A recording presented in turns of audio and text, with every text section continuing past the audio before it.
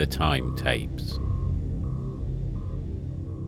The following is a record of the 2-week period between September the 14th, 1897 and September the 29th of the same year.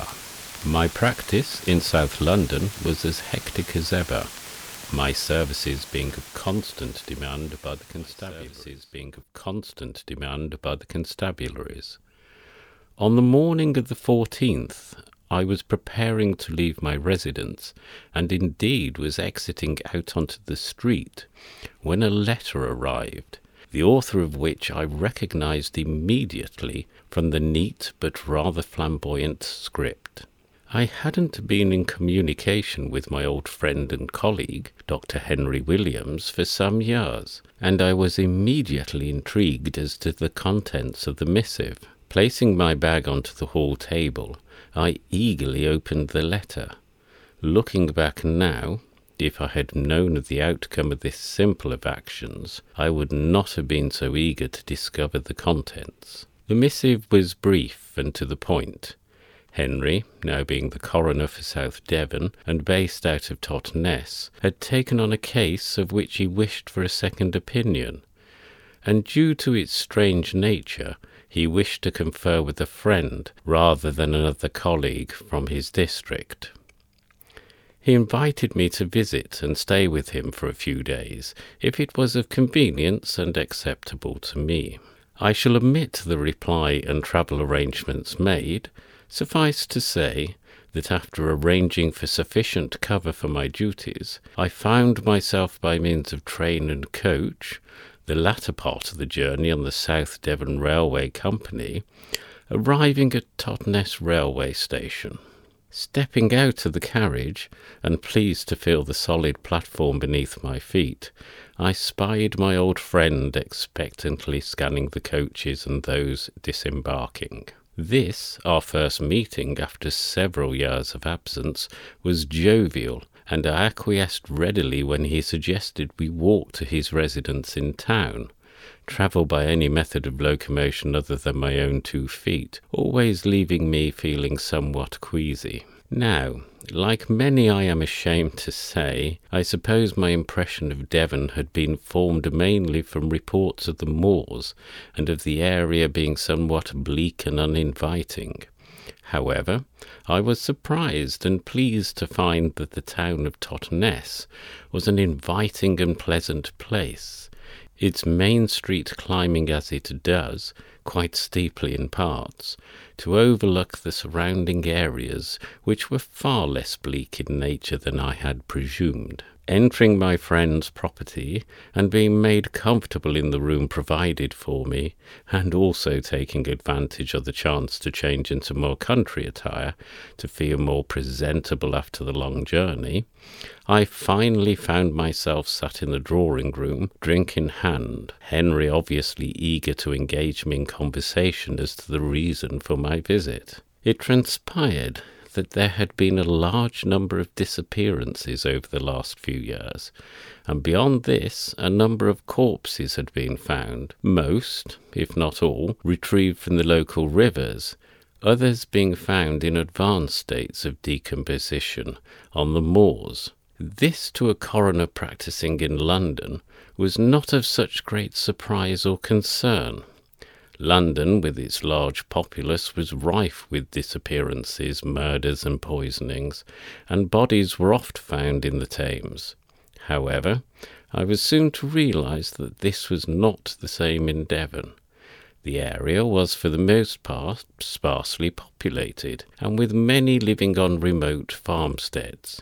Life could be harsh, but murder and suicide were far rarer events than in my own province. I listened intently, but in truth I was somewhat disappointed in something that seemed to be within the normal daily routine to me. Henry, however, continued on to say that I would fully understand when I had the opportunity to examine some of the corpses, which he suggested should be on the following day. As it is necessary to be concise in my description, due to the limitation of the medium that I have chosen to record my findings, I shall only record the most pertinent facts here. The corpses, of which there were 2, they being the most recent to be fished from the local river, left me somewhat aghast. This was not due to their state of decomposition, which was advanced to say the least, the bodies being hugely bloated. It was rather as to the composition of the bodies. Even the most casual of examination will present the facts that even allowing for the state of bloat, there was something out of place here.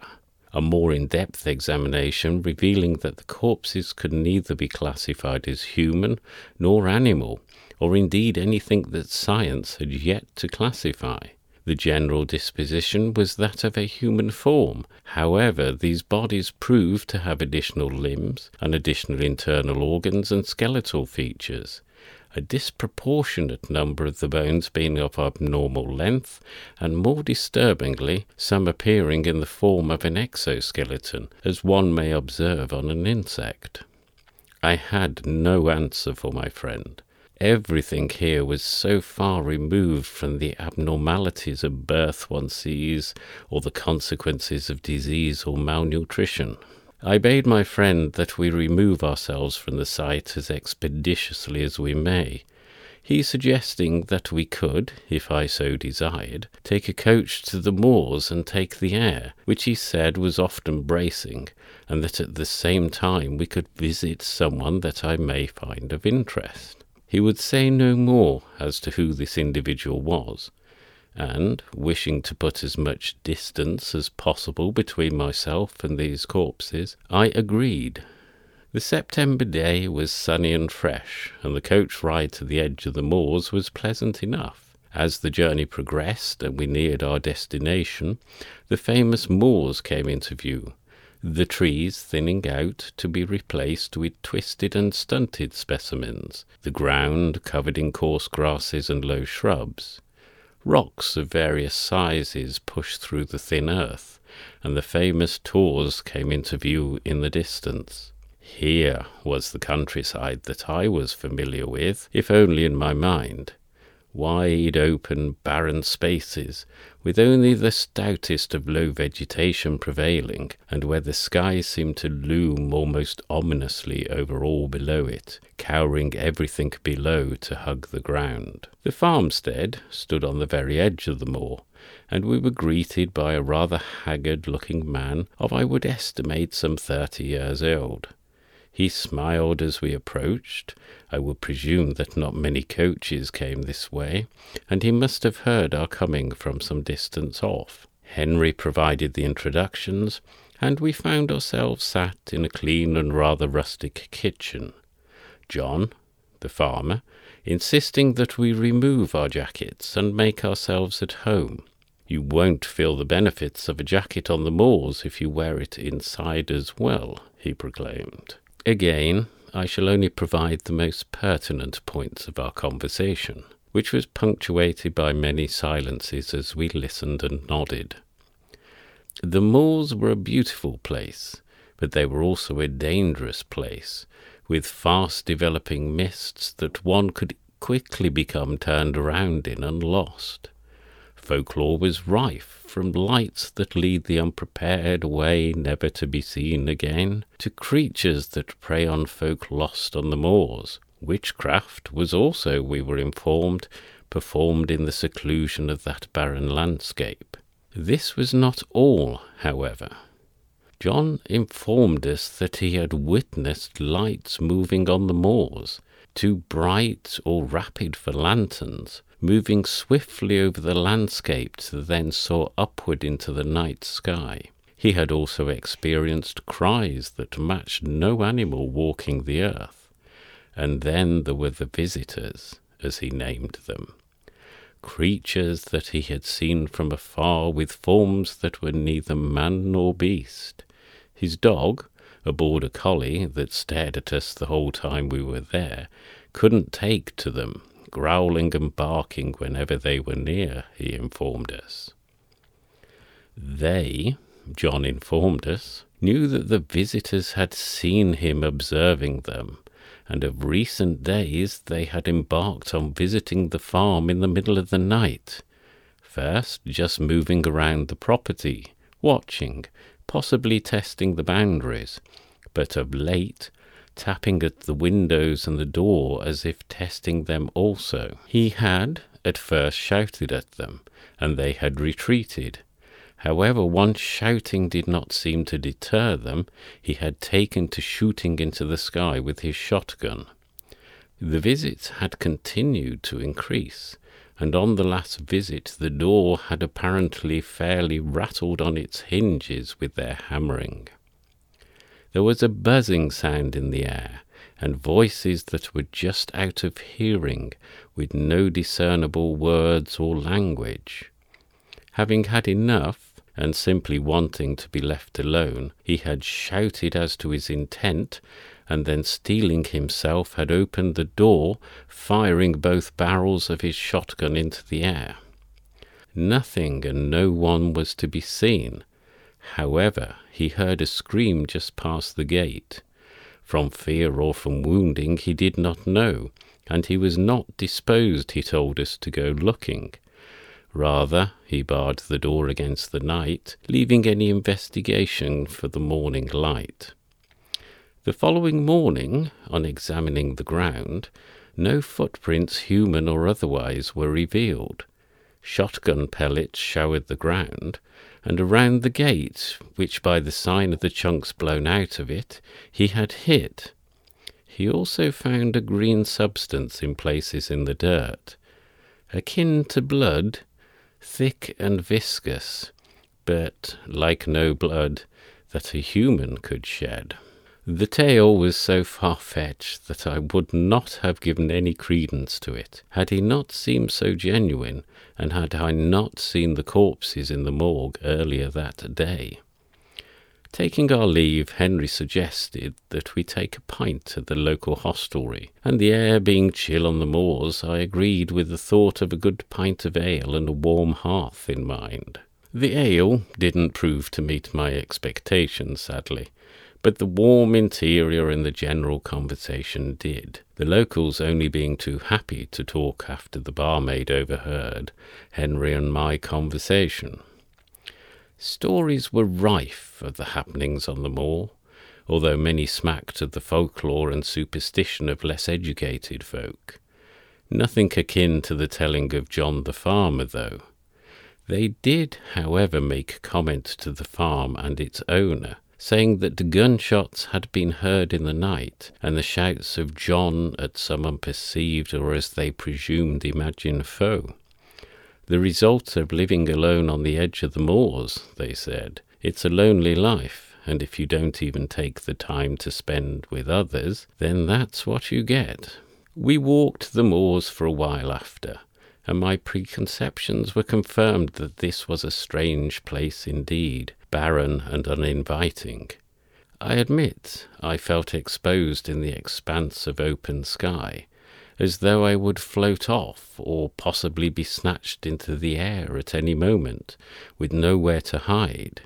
I could well imagine how a solitary life on the edge of the moors could affect even the strongest of minds. We didn't find anything of great note, but as I say, I could well imagine how the mind could conceive of all manner of things, both real and imagined, in this place, especially in the dusk and dark. I had allowed for 3 or 4 days away from my practice, and the following day, Henry having to work, I took a carriage back up to the moors. I wanted to speak to John again, and something drew me to the moors, fearful but intrigued. Alighting at the farm and asking the coach driver to wait for me, I approached and knocked at the heavy wood door. It was then I noticed the holes made from the shotgun blasts in the door, and the door was swinging inward of its own accord. I took in the sight of the disarray of the interior. Furniture was upended and smashed, the walls peppered with shotgun pellets, and there was blood on the floor, both green and red. I must admit that, if I had my time again, I would and should have searched the house, but I didn't. I fled back to the coach with as much haste as I could muster, with instructions for the hastiest of travel to whoever served as the local police in these parts. The driver, looking taken aback, and on no further explanation from me, whipped the horses into flight, and within some 30 minutes, although it seemed an age and the travel excruciatingly slow, we arrived at what served as the local police station. What follows is the most disturbing of my visit to Devon. After spending some considerable time recounting the events of the morning, and then part of the events from the previous day, to justify why I would have been present at the farm, the constable, allowing for my standing, agreed to come out to the farm, although he seemed more curious than concerned. Arriving back at the farm, something did not seem right as we approached down the track. The gate hung at an angle which I knew not to be the case, as I had slammed it behind me some short hours before. Passing through the now ineffectual gate, I saw to my astonishment a dilapidated shell of a building.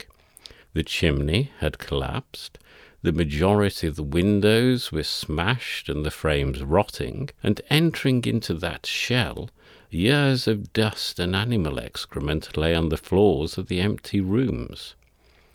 I looked aghast at the constable standing behind me, and cried that this was not so. He shrugged. "I think you must have experienced some nightmares or such. This farm has been derelict nigh 7 years. Wishing to prove myself right, I requested that we take the waiting coach to the village and hostelry so those there could provide substance to my story. I shall not recount in full the embarrassing experience that followed. Suffice to relate that the villagers present did not recollect my visit the previous day, while also confirming the constable's statement that the farm had sat empty now for nigh on 7 or 8 years. Indeed, to add further slight to the situation, my dear friend Henry, upon my return to Totnes, had no memory of the request to visit. No suspicious corpses had been found in the area, none beyond livestock that occasionally got into trouble on the moors, and we had not travelled out to the farm. He implied that the long journey the previous day, and our perhaps having imbibed too much Scotch and brandy, on top of a very late and expansive meal, had probably caused vivid dreams. He said he was, however, extremely glad that I had taken the time to visit after so many years of absence of our friendship, and that although he was sorry that I couldn't find the time to stay more than 2 days, he would visit me in London as soon as was possible. Possibly with time I would have doubted my own experiences, so many others having not experienced the same as I.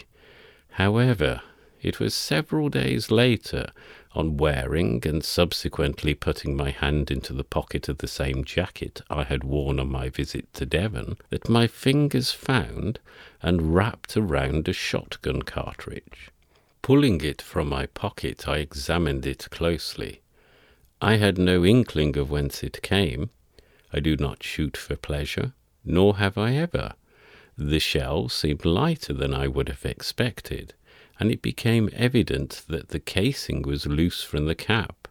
Prizing the two apart, I found a roll of paper, and written in pencil in an unsteady hand, "They know. They won't leave me to talk now.